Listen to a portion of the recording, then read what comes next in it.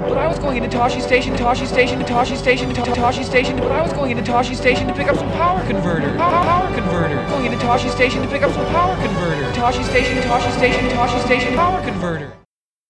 Hello, everyone, and welcome to the first Toshi Station radio broadcast of 2022. As always, we're here to sell power converters and talk about X-Wing. And as always, we are out of power converters, so guess we're going to talk about X-Wing. I'm Matt Newt. I'm Doug Howe. I'm Alex Smittle. And I'm Greg Smith. And before we get into everything, let's talk about our holidays. We haven't broadcast and recorded together since before Christmas, so what did everybody do? Anybody travel for the holidays?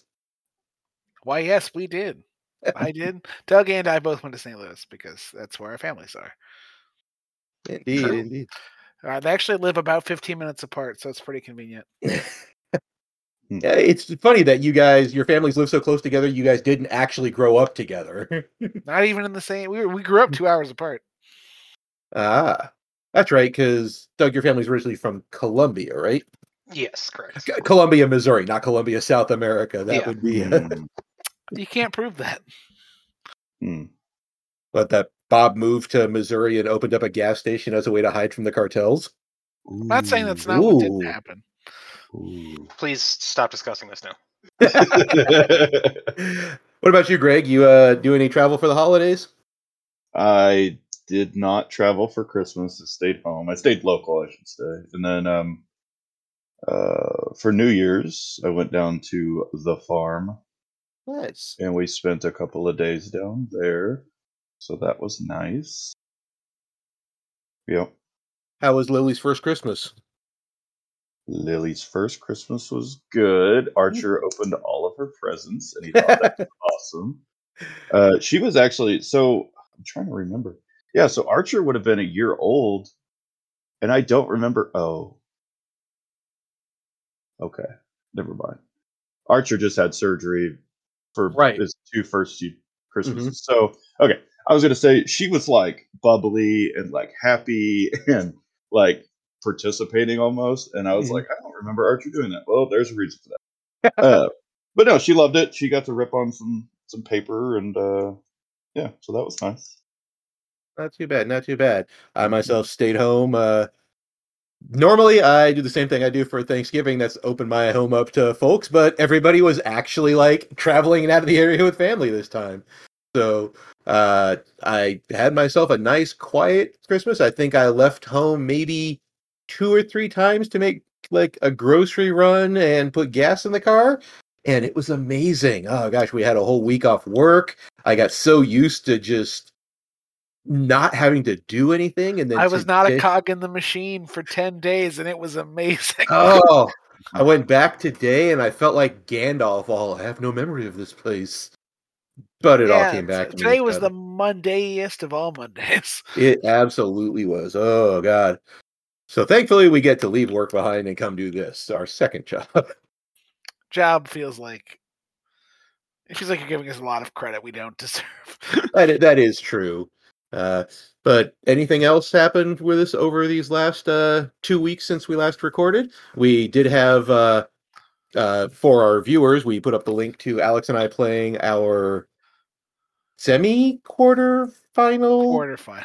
Thank you. The quarterfinal should be at the top 4 because it's a quarter. No, but it's a quarter of the final, so it's the top 8.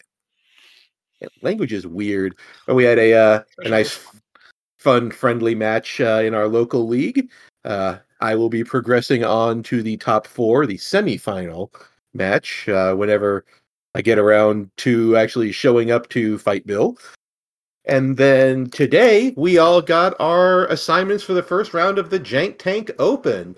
We forgot Doug turned 31 and is very old now since our last episode. That never happened. Yes. Still 30. You are not still Old 30. Did we boy. record on the 20th? Turned 30 for the first time on the 28th.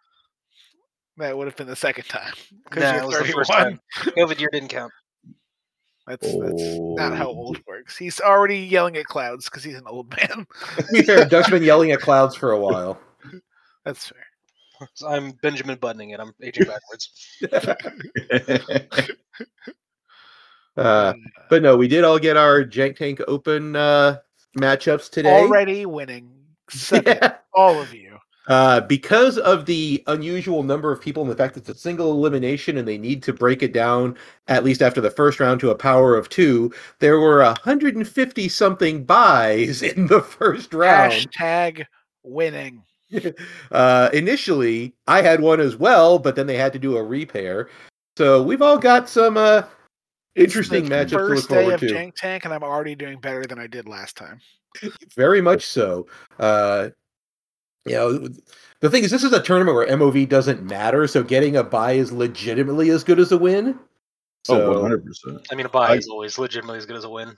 Like, doesn't usually matter. Like, it's very corner cases. I got a bye last year for the first round.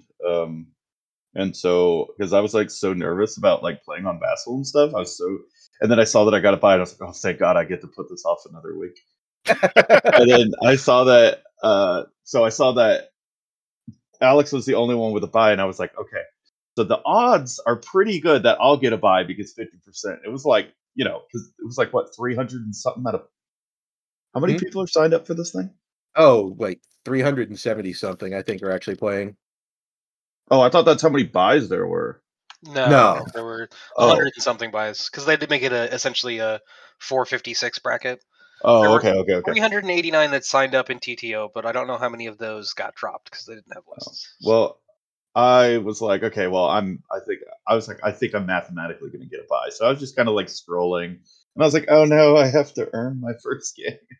Yeah, the three of us, Doug and Greg and I, all drew 5 ship lists that we have to fly into, and they're almost all like real lists. This is, well, no, Greg, your opponent, Luke Sunol, who we're not sure, the name sounds so familiar, I should know that guy.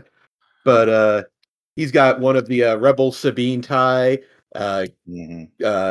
generic A-Wing, a generic Y-Wing, Hobby, and Fen in the Sheathipede.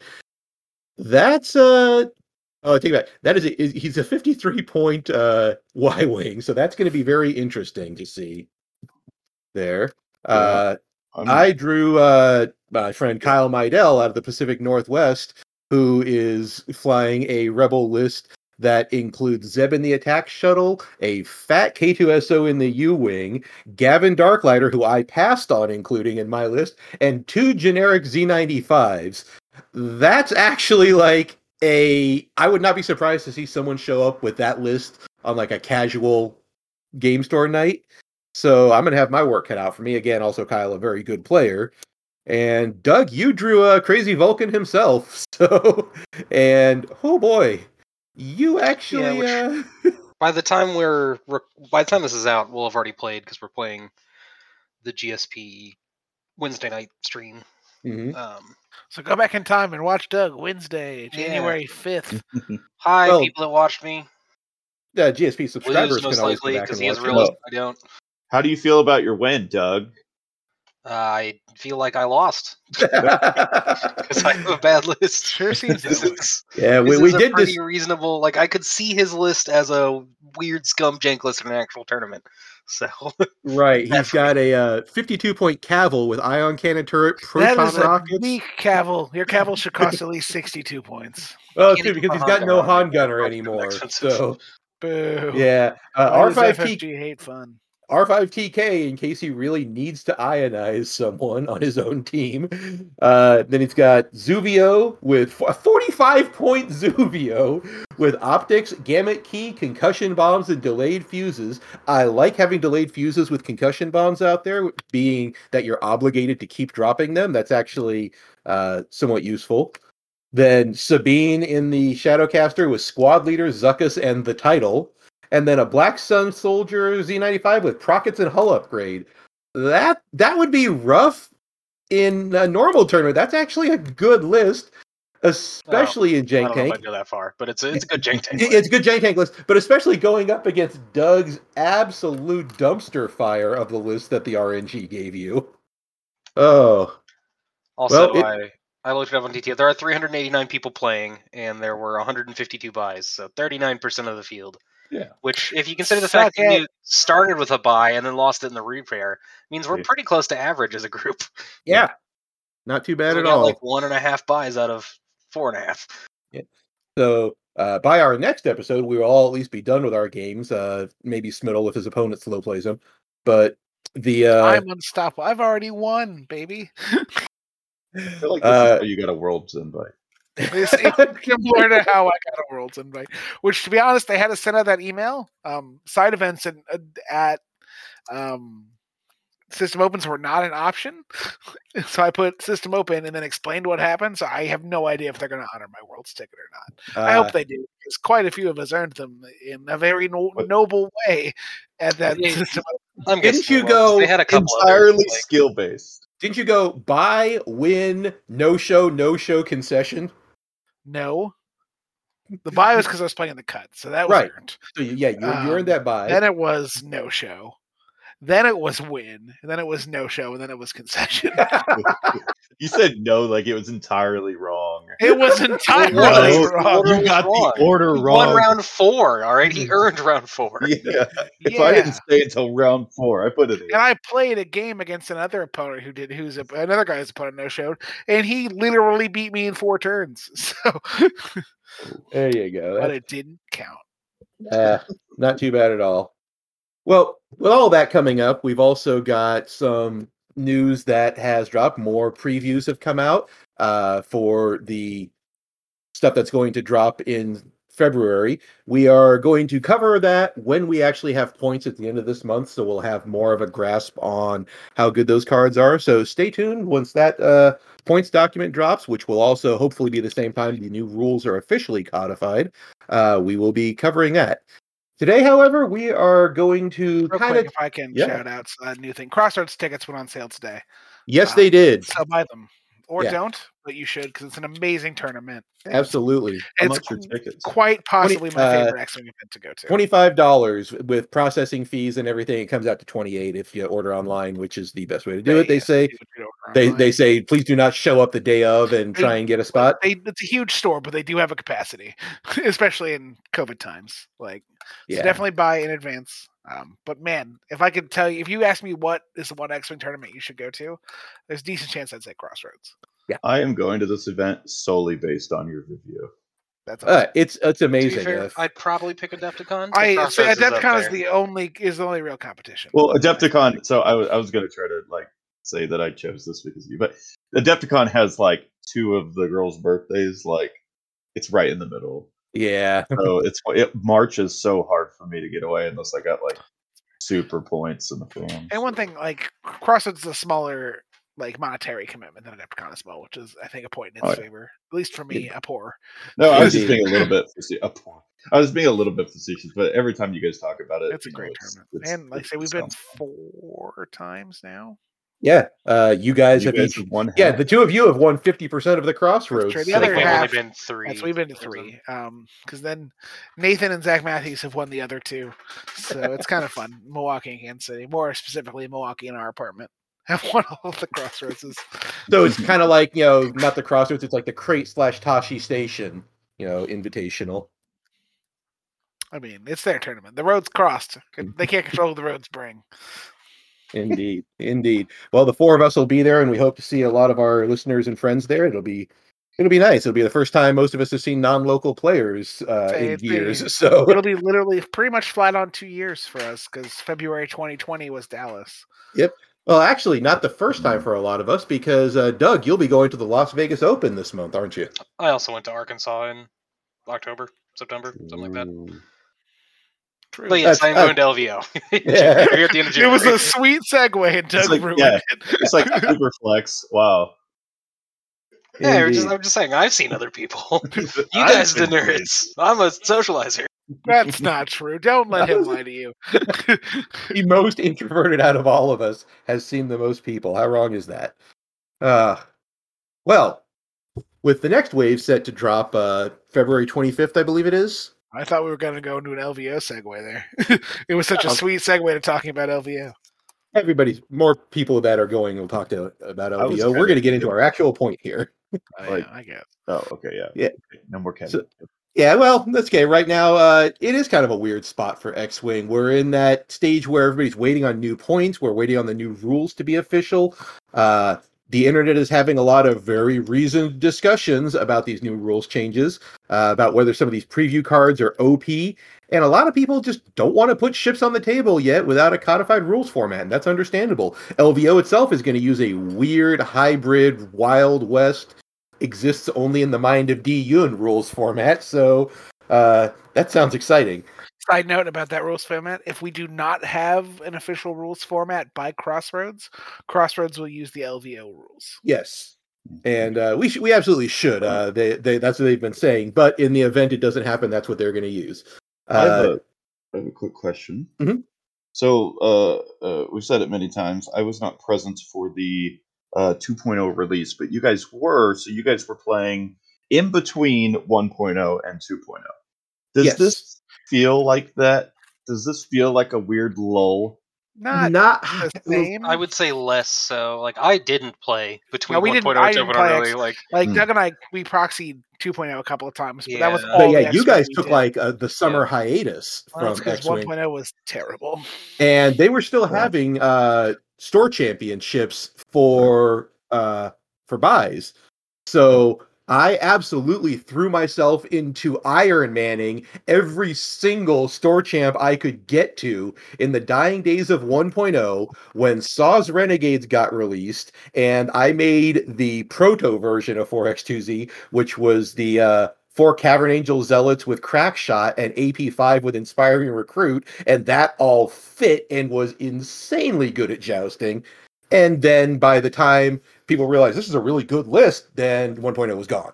So, yeah, I played the hell out of that time frame. But you're exactly right, Greg. A lot of people had just checked out. So, as I tend to say, I do the best at X-Wing when everybody else is not playing. So, you gotta understand, I've been really happy to hear all these people say I'm never playing X-Wing again with these new rules. I'm like, great, this means I'm going to be amazing. So I'm moving Terrible up. mindset, Matt. You should never root for people to quit a game. that's true. I'm a horrible, horrible person, but statistically, it's wonderful for me. We're going to get new players who won't hopefully be as cranky, and They'll be just as cranky. it'll take time though. Because humans are garbage. That was New players how come I out of the learned. package unsalted. Look how long it's taken Can I Greg to present get you a used to. Brian Davis? Brian was born at 60 years old, and our friend Brian, who is notable, he will be at Crossroads with us. In fact, He will. He's famous to us for throwing his back out at a Crossroads. But yeah, he'll be there. Hopefully, that'll be great to see him. Yeah, many of you will recognize our smiling faces. You will recognize Brian by the fact that he is the tallest. Doesn't matter how many people are there. Is a large human. Yes, human is a Mathematically stretch. tall. It's a good, like, if he was like, he would be half giant, I feel like. Brian counts as geography. He is an obstacle. Brian, if you remember the FFG Center, the doors, Brian repeatedly hit his head on the top door jamb of those doors. Mhm. I'm a large person, and Brian is considerably taller than me. And, like, it's crazy for me to see, because usually I'm just, like, the big dude, whatever. He could, like, bear hug me to death. And he's, like, a national Taekwondo champion fighter person. Yeah. He's got some background there, which is really why I want to see him get paired up against an individual who shall not be named, but is 6'3" and built like a truck and can't help intimidating people. I want to see him and Brian match up in a game at some point. Brian wishes he was only 6'3". I know. Could you imagine taking a kick from Brian? There is literally 8 feet of human being behind that kick. Dude, there's so much human.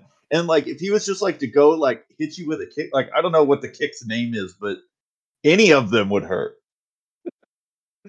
Indeed. Well, with that digression, yeah, you mentioned the break in between 1 and 2.0, where there was a lot of theory crafting at that time, and there's a lot of theory crafting about the new state of X-Wing 2.5. Frankly, there's a lot we're not going to know until we can put these new scenarios into practice.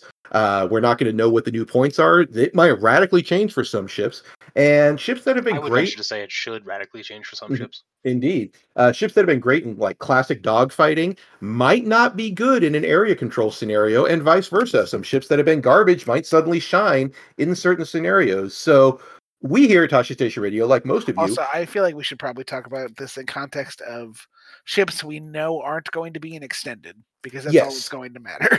Exactly. So what we're here talking about is most of you guys out there, like us, have been thinking about what these changes are going to mean for your preferred archetypes. Those of you like me who kind of tend towards a certain style of play are wondering how much that's going to change with the new, just some rules changes even. A few caveats. We are not going to discuss the theoretical what might scenarios affect here.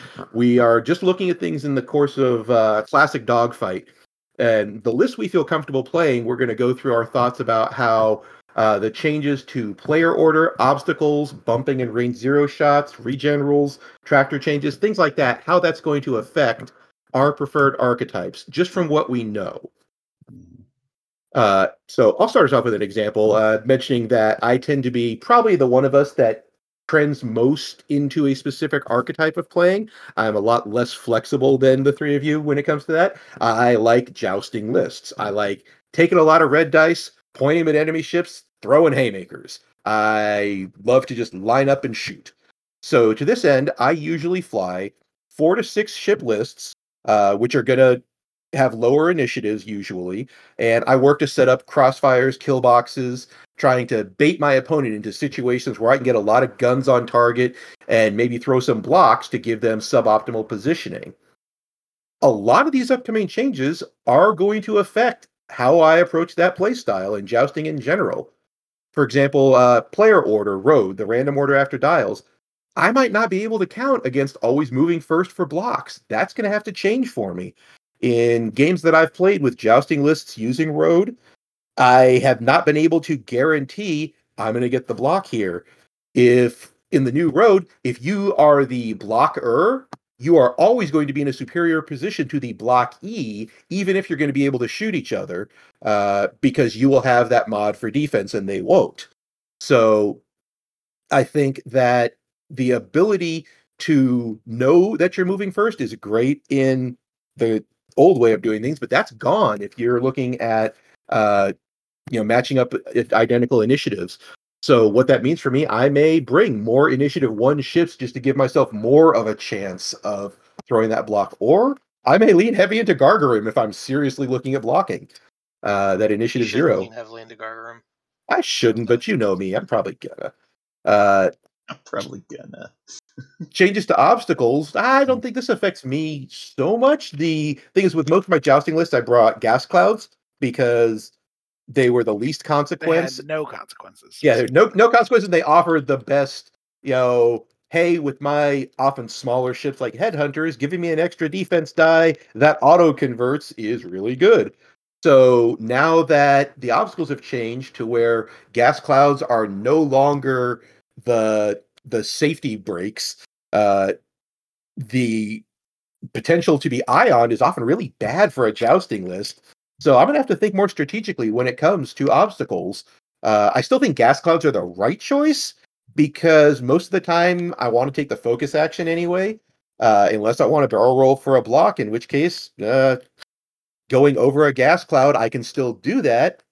No, I can't because you'll be ioned if you roll that. So yeah, I don't know. A lot of it depends on your list. Yeah, exactly. So there's a lot of things I might be having to change up there. I might be looking at asteroids and mining guild ties. Who knows? The thing about asteroids is they also get the smallest. Yeah, that's the thing. They take you can get the smallest obstacles of asteroids. So you can take out, even if they all have bad consequences, which they all have significantly worse consequences than they did before. Like, you can minimize the impact just by bringing the tiny. Right, by bringing those that cover up the smallest surface area.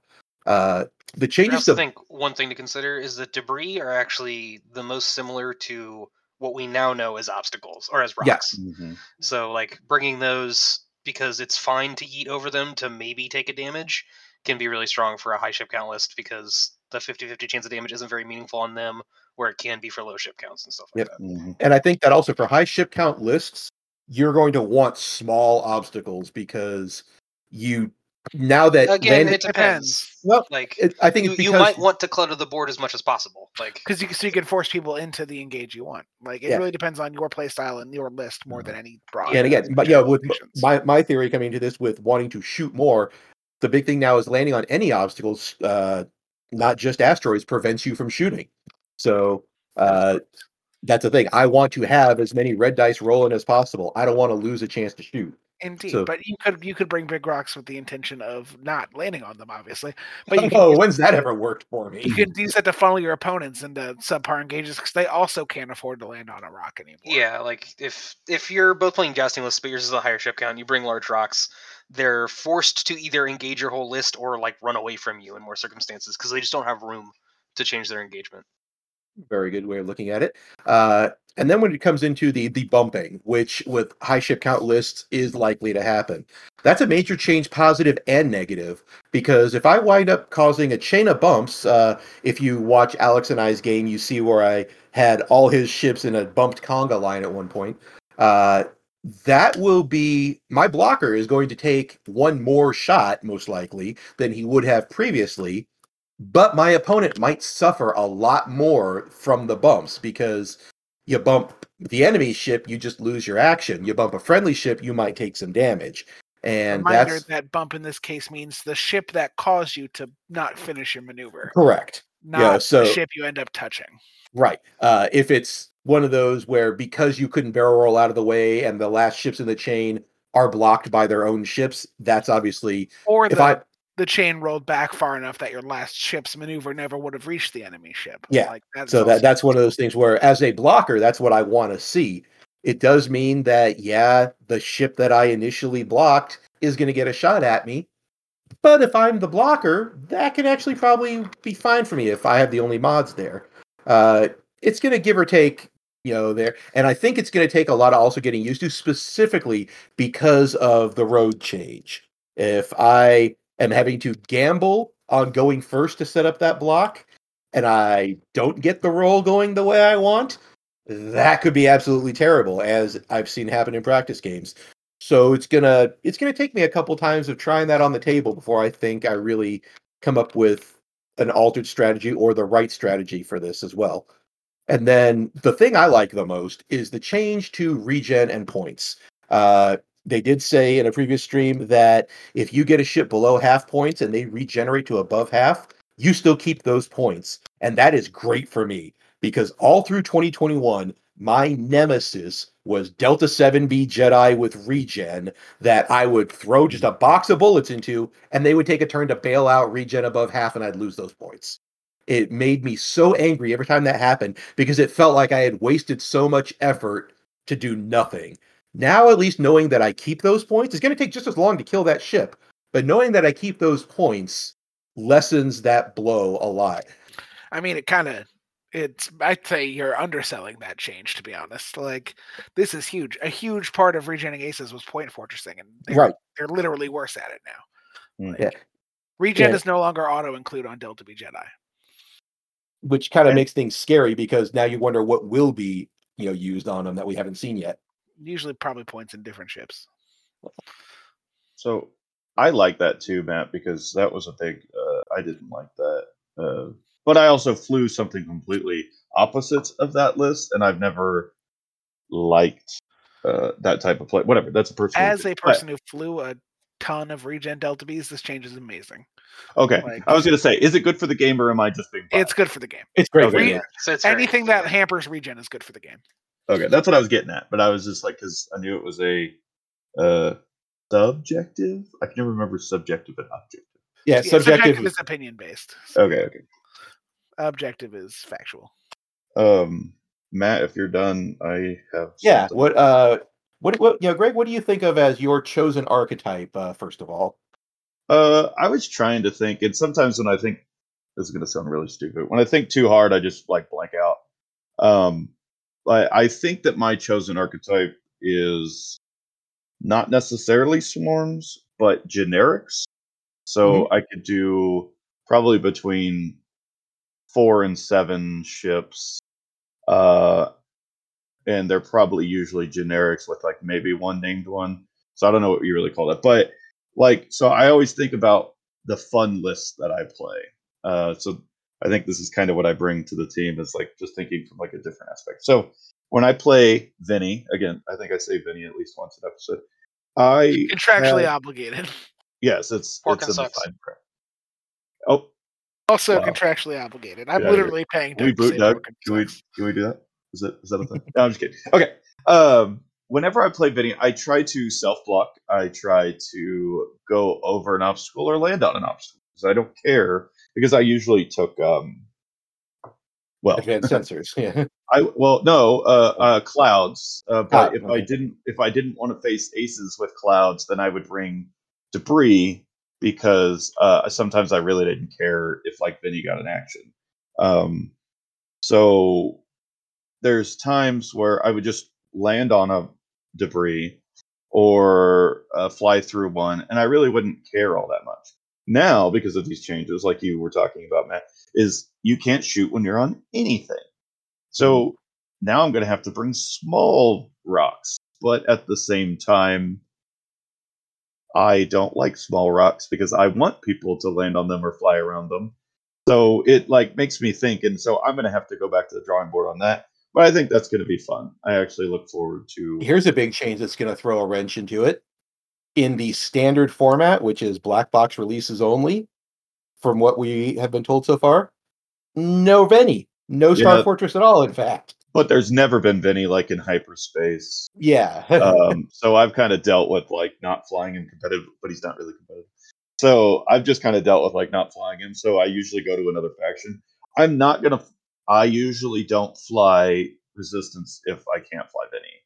So I just go to another faction. So if I'm going to try to be competitive, I'm going to try to fly First Order or Separatists, I think. So or Rebels. But I got kind of down on Rebels when Hera came out because I thought that was like easy button, easy mode. I was like, I really hated the token throwing. I don't know. I just didn't like it. So I didn't actually play a lot of. Well, I didn't play Hera. I played some A-Wings, but so I think I'm still going to stick to the same lists that I always play, but my obstacles will obviously change, and my self bumping will change. Yeah. Because that was a big part of my strategy was self bumping and then getting the bump. I'm actually really excited for Road already exists, but I really like the randomness to that, and I think that adds to the game. I'm excited, and I know we said we were going to talk about just dogfighting, but I'm excited to see what kind of archetypes I can fly in the scenario-based ones. So that's really what I'm excited about. I would like to say, I think tactical self-blocking will still be a thing. I just don't think it'll be abused nearly as much as it is right now. Yeah. Agree. Yeah. There's definitely going to be times where bumping into your own ship and the 50-50 chance of damage will guarantee you getting a block on like an ace or something. And Sure. like now that's the same as going over a rock to get the block, which is worth it most of the time. Yeah, when it's the right choice, it's the right choice. Yeah, half a damage or not. Yeah. I think the only times it's really punishing is when you genuinely accidentally self bump, in which case it's a little more punishing than you're already being punished for accidentally bumping. But it's like accidentally landing on a rock. And then I don't know. I've lost my train of thought, but yeah, I think it'll still exist. It just I think you're right. And I guess I probably should have been more specific about that. There's definitely going to be those times where you're like, okay, I got to self bump. This is my positioning. I need my positioning. But some of the ships that I fly could take it. So droids, there's times where you do a maneuver out, and then you do your calculate, and then you do a couple of maneuvers in, like to shoot a ship, and you bump on purpose because you already have the calculate. Right, so, that's not going to be good for droids anymore. No, not good at Luckily, all. droids ignore the rock changes pretty much. Right. They do, but I think droids are going to be in a fancy place. Yeah, right. So they'll be good with obstacles, but yeah, I did try to block myself too. That's regardless. As a sort of swarm player, I play swarms a decent amount. Like I am going to have to completely rethink how to fly multiple generics because I tactically self-bump constantly because actually it's really abusable. And yes. I'm glad it's going to be less abusable, but I'm going to have to completely rethink how I fly a lot of my lists. So I don't really know how this is going to affect me because I haven't had a chance to explore yet. Something else you brought up, Greg, is you say if I want to do well, I'll fly First Order. You like flying the First Order bombers, which because of their chassis ability to boost in the system phase, kind of have less of a problem with road decisions than other ships. In Road World. Yeah. You would. I mean, Yes. you look at that, and the same thing with if you want to run silencers with sensitive controls, Yes. you have that option of realizing, oh, I was planning on going first. Now I'm going second. Let me take that system phase boost to prevent self bumping or whatnot, and you have an escape valve there. Yes. There's so many. Oh, my brain hurt just even at that casual one that we did. Yes. Tournament, because I ran the 4 and Kylo, and there was so much thinking involved with the boost and then whatever maneuver I was going to do. And then there was like, oh crap, like what did he do? Okay, I was going to boost. What did he do? Like I almost need to get like a token to say boost, but then I'm totally telling everybody I'm going to boost. Doug flew circles around me with the fobs in our first road game. Like, could not get it. And Doug, to his credit, is really, really comfortable flying ships that pre-position. He's really good at it. You don't I've say. been preparing for road since first edition. Well, for example, the first order bomber, you can always dial in the idea of if I'm going first, this will put me in an optimal position. If I'm going second, this can become a bailout maneuver. And that is an option those ships have. This is true. Yeah, it's weird. Yeah, I mean, I am very excited to, like Alex said, like he doesn't know how to change, like he doesn't know what he has to change because we don't know any information really. But it's like that is actually the really exciting. It's a whole new game, and that to me is pretty cool. Yeah, so. Like it's kind of hard to say how this is going to affect what I like to fly because I'm gonna have to. What's more going to affect how I fly rather than what I fly. Like that's the one constant between all of what I fly is it's me who's doing it. So it's going to affect me more than it affects my lists, I think. All right. Well, how will that affect what you fly and how you fly, Alex? Like I said, I don't think it'll affect what I fly at all.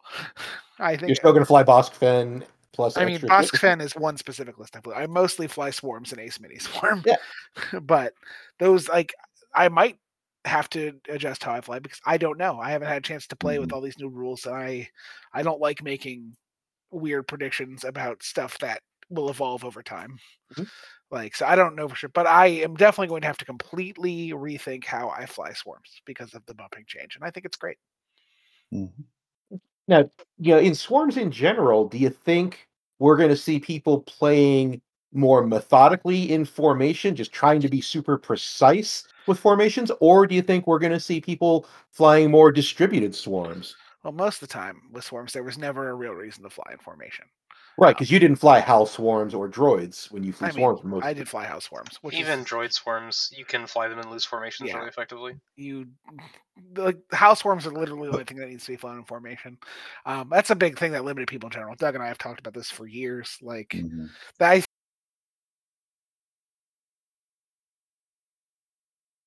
When I flew the Drea swarm right at the beginning, to point out, I spread them across my entire side of the board. Proximity to the target is all that mattered. So, you get a lot of really interesting approach angles and stuff like that, and it limits your self bumping.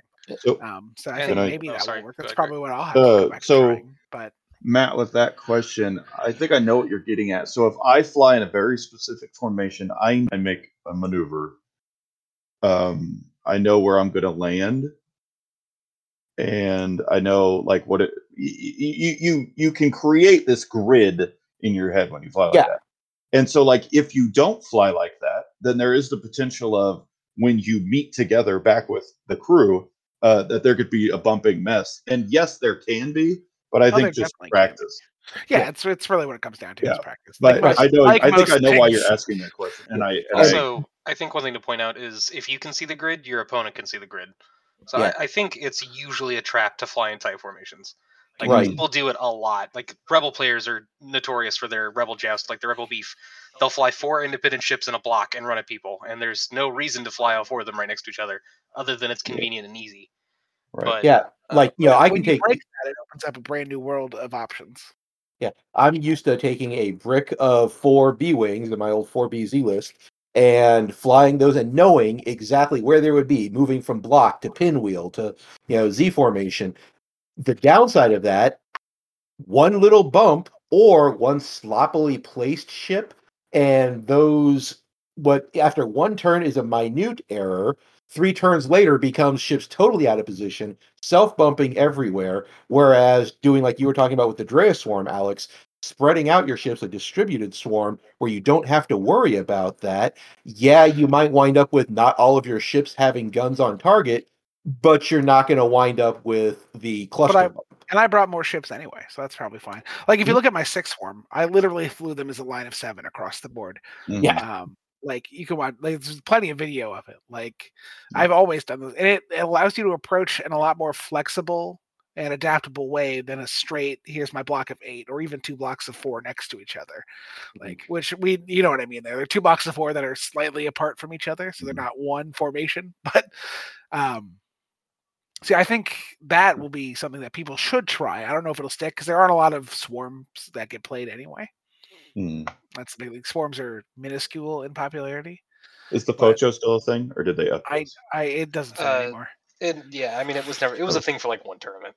Oh yeah, I know. I did it. It doesn't fit anymore anyway. I felt targeted because I did the 2 formations. That's no, I wasn't targeted. Somewhere Chris Allen is crying and doesn't know why. Lots of people do that. Like I'm not calling anyone out. It's just it's what most people gravitate to, even when there's no reason to. And I think breaking I did it with vultures too.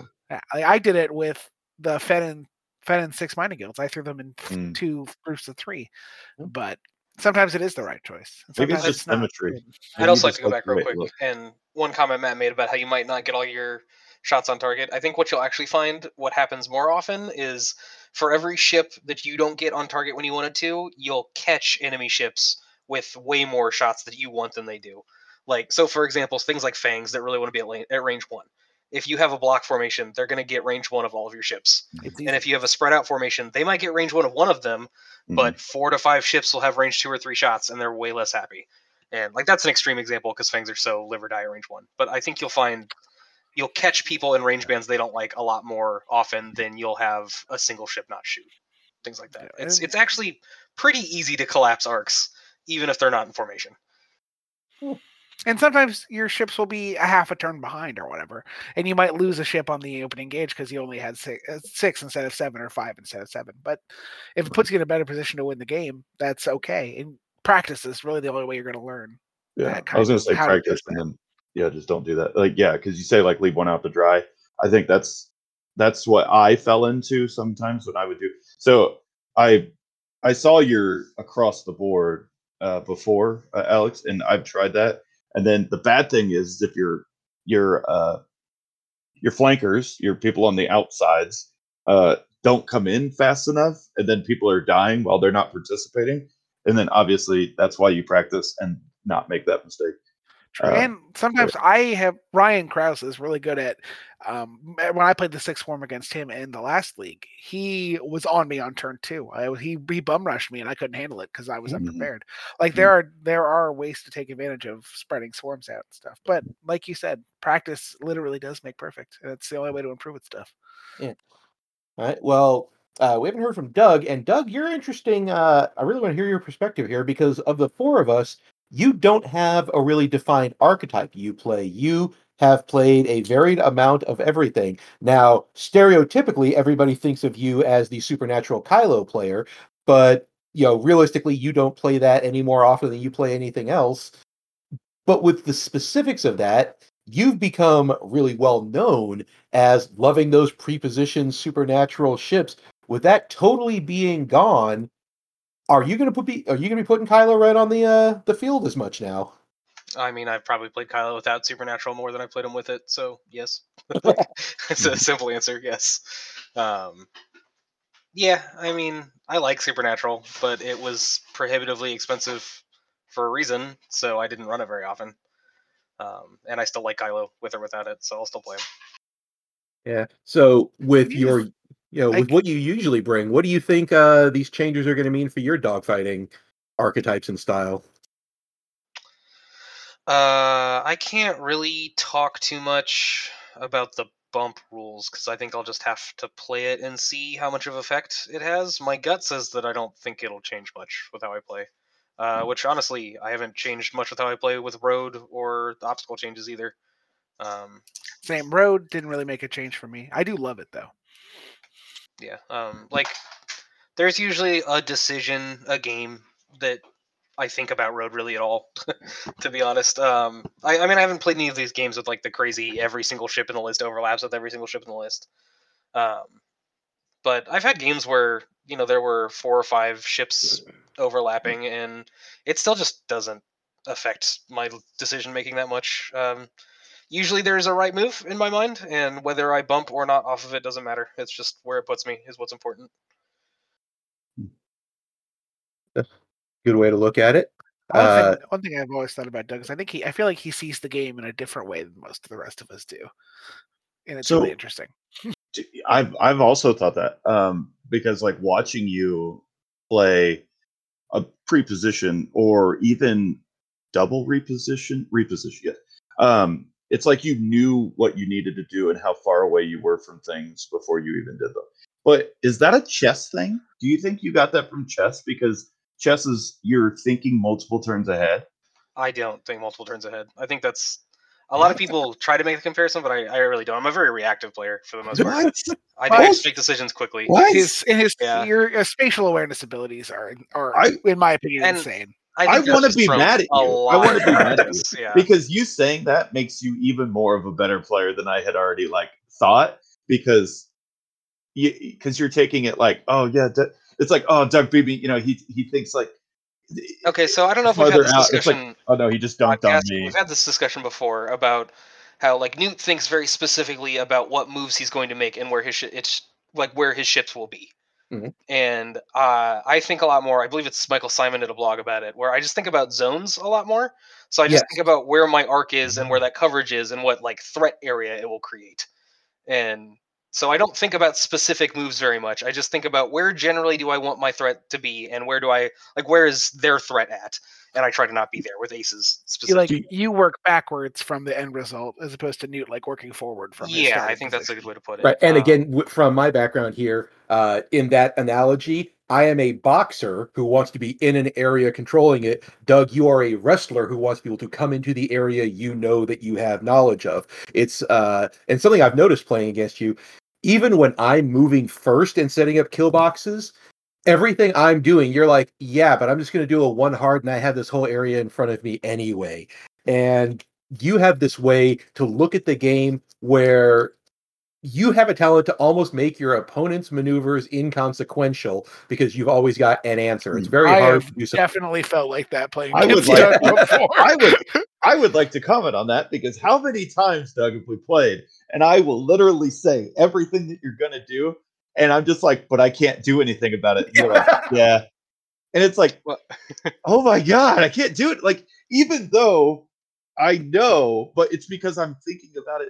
But you say that you don't think about it ahead of time. So, like, in the moment, you're already more right than me, even though I'm figuring it out at the same time. And that's a matter of technique. I appreciate it. Thank you. But I think there are a couple things. Like, so when I say I don't think of it, it's not like I'm not making conscious thoughts about it, but I've been playing the game for 7 years, and I've been playing it very competitively for 7 years.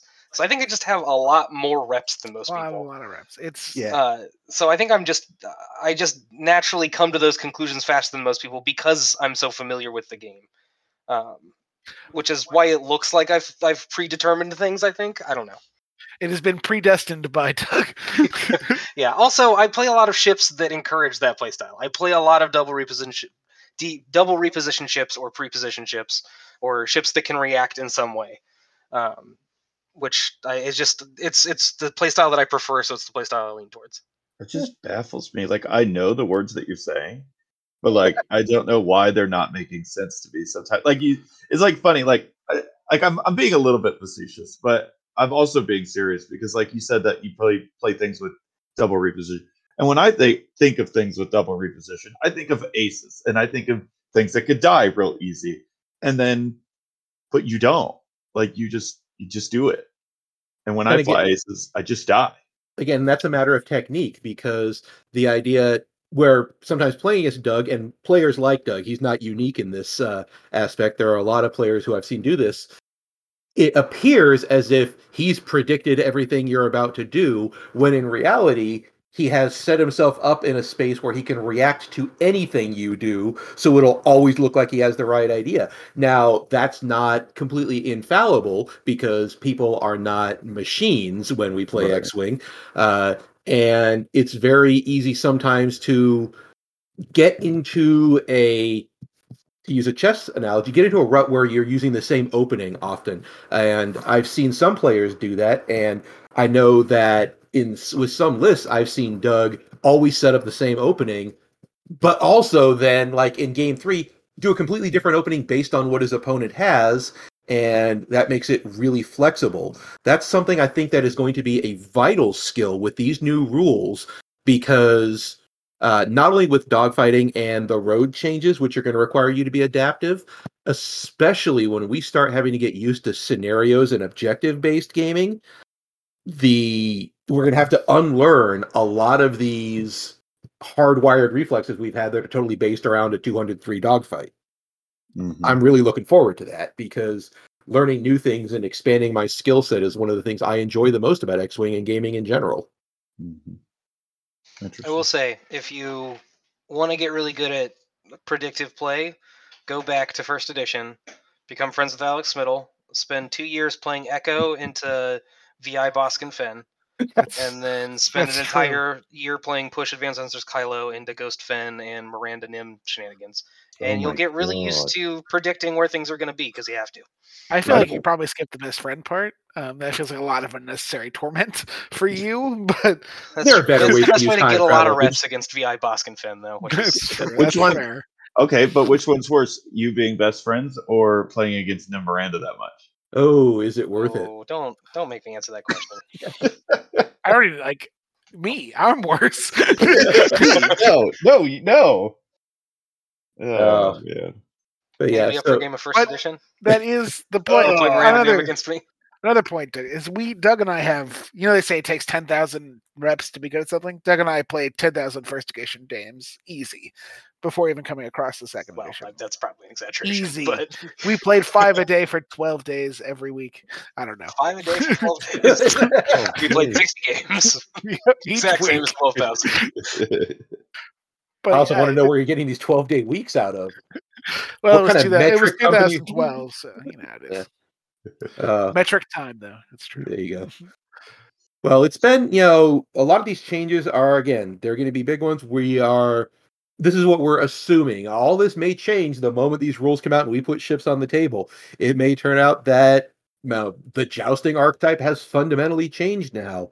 It may turn to be that, hey, swarms do have incredibly good uses. I imagine that swarms in some of these objective-based games are going to be absolutely overpowered.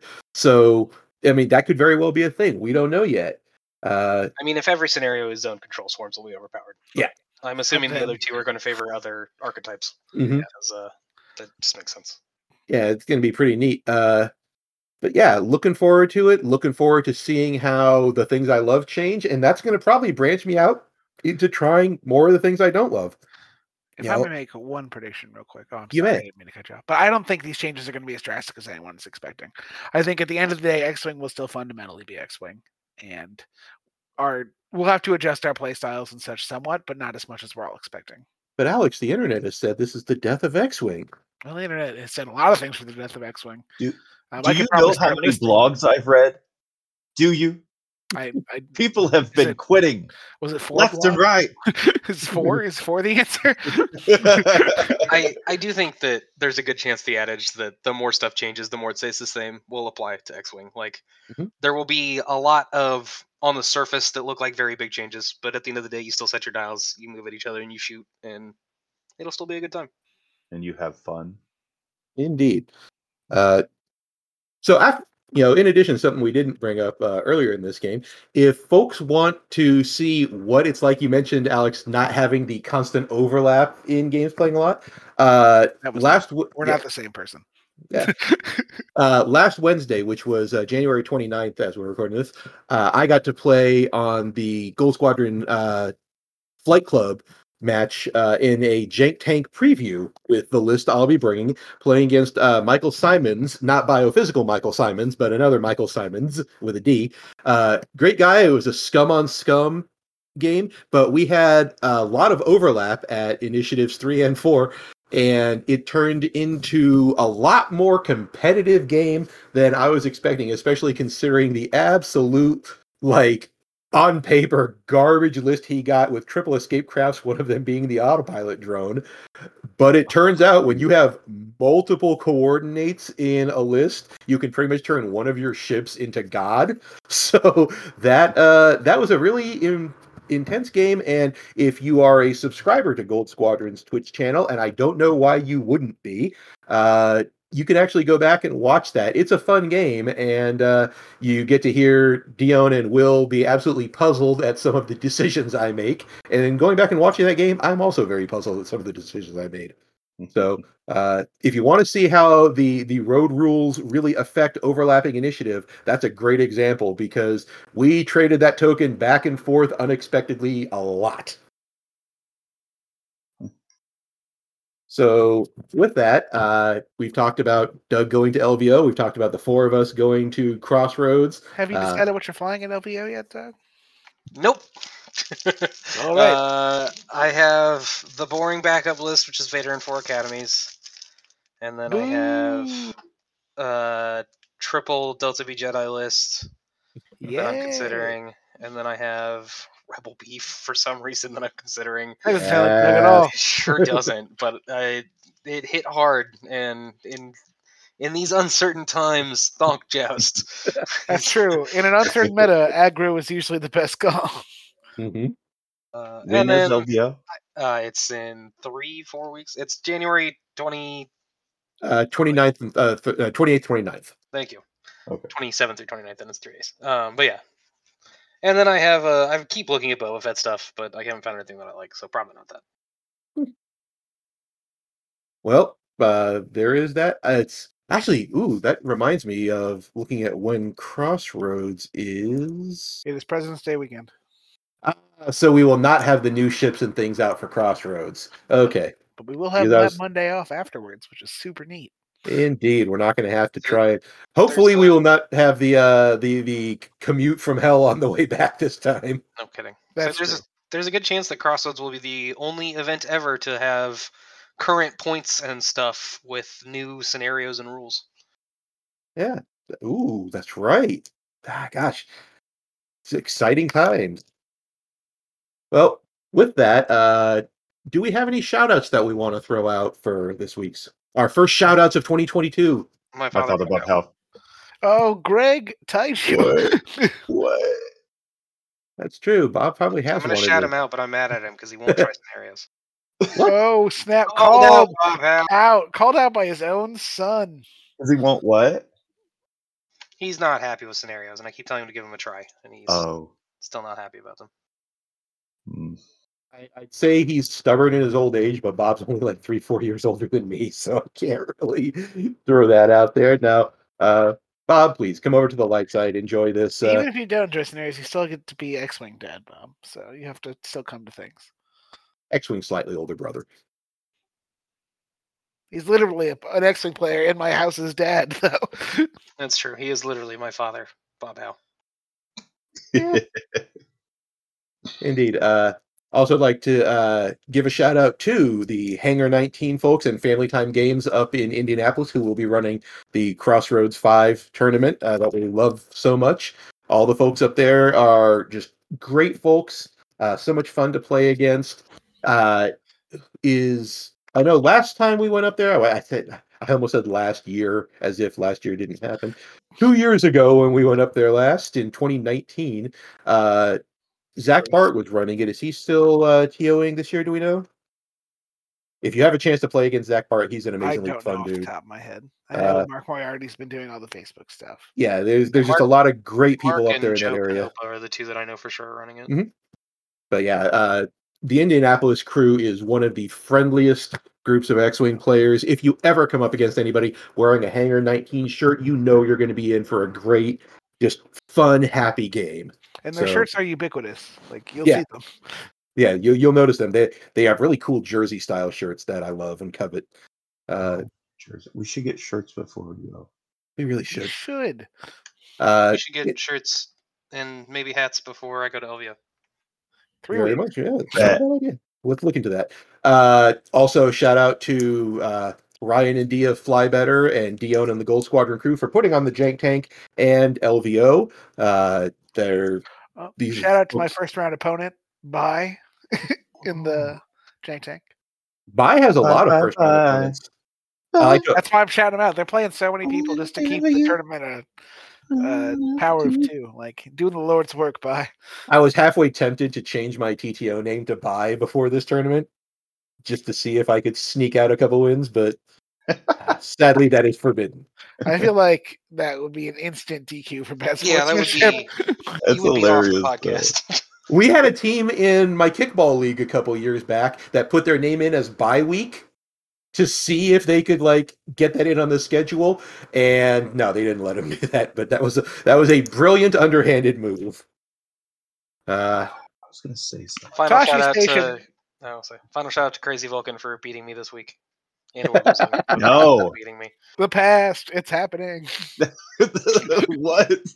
Because by the time this releases, that will have happened in the past. So. My brain doesn't do good with time travel. Okay, I can handle a lot of things,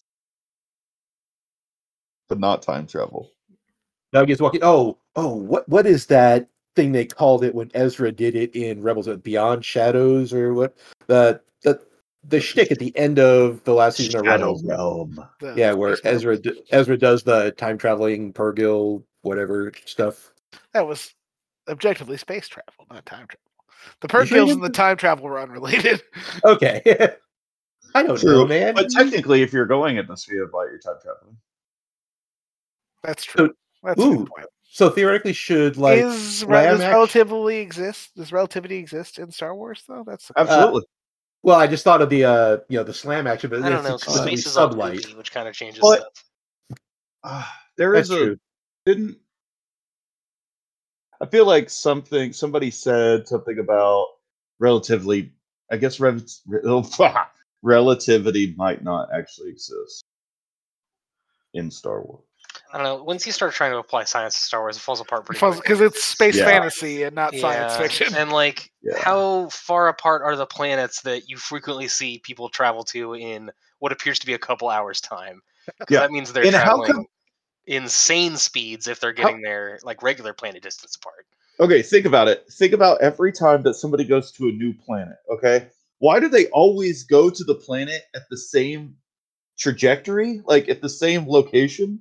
And then how are you trying to have a blockade of this planet? Why don't I just go to the underside of the planet? Guys, I got a lot of great 1990s books that'll explain all of this for you. I could be wrong, but I think Rebels is the first, at least like movie or TV show, that mentions another side of the planet. Because they talk about the other side of Lothal. I don't think they actually go there, but no, they do. They get transported there. They get transported there, but not in space. Also, congratulations, we've transitioned into Tashi Station After Dark, I guess. Just completely went off the rail. Yeah, but so you can just fly around the planet. You got a 360 blockade that shit. That's the thing that happens. You don't have enough CGI to portray that in the movie. Here's the other question. When you see all these ships jumping out of hyperspace in front of other ships, why are they all oriented in the exact same, which way is up? Because space is two-dimensional, Matthew. Okay, I think they totally 100% do that because of movie. But wouldn't that be super cool to see a Star Destroyer upside down fighting another ship that's upside down? Because there is no upside down. So actually, in Return of the Jedi, you see a Star Destroyer fly upside down over the Super Star Destroyer Executor. Because you're looking at the butt of the Star Destroyer as it flies over the Super Star Destroyer. Like Top Gun, he was inverted. Butt?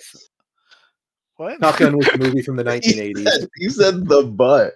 The underside. The butt oh my god. The butt of the Star Destroyer. Wait, is the butt the engines or is the butt no, it's the underside in this instance. Normally it would be the engines. But... where the Chimera has the tattoo, is that the tramp stamp of the Star Destroyer. Where have I gone wrong with my life? Yeah, I did not like saying tramp stamp for the record. It shall forever be known as the Chimera's tramp stamp. I didn't like saying that phrase, but I'm so really for Toshi Station Radio. I really hope people listen. You guys are why we don't have sponsors. Good. For anybody that wants to sponsor Toshi Station Radio, Don't. Yeah. unless you like tramp stamp talk. If you're a tattoo parlor, you like our podcast. That's true. We'll pay you to get Toshi Station logo tattooed on you. We will absolutely not. do it. We don't have that kind of. We don't have those kind of credits, guys. We can pay for Greg to get a Toshi Station tattoo. Yeah, wait a minute. Yeah, you would never even notice. Yeah, Guys, I literally if you would have like no to standard. sponsor Greg getting a Tashi Station tattoo, donate to our Ko-Fi at, I don't know what's the link. Whatever the link is, .com or whatever. .com/Toshi Station X-Wing. It's in it's in the stinger at the end of this show. Speaking of which, we got to be getting there. Thank you to everybody for listening. We'll be back in 2 weeks to tell you how our first round of Jank Tank went. And for Doug also won.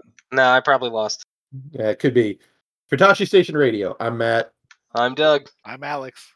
And I'm Greg. And we'll see you next time, hopefully. Chant. Tramp. Chant. Stamp. Tramp. Stamp. No. I don't want to chant that. Hey. Dead aft. Hey everyone. Thanks for listening to this episode of Toshi Station Radio. Be sure to give us a thumbs up and subscribe. You can find us on Podbean, Apple Music, Spotify, and Amazon Podcasts.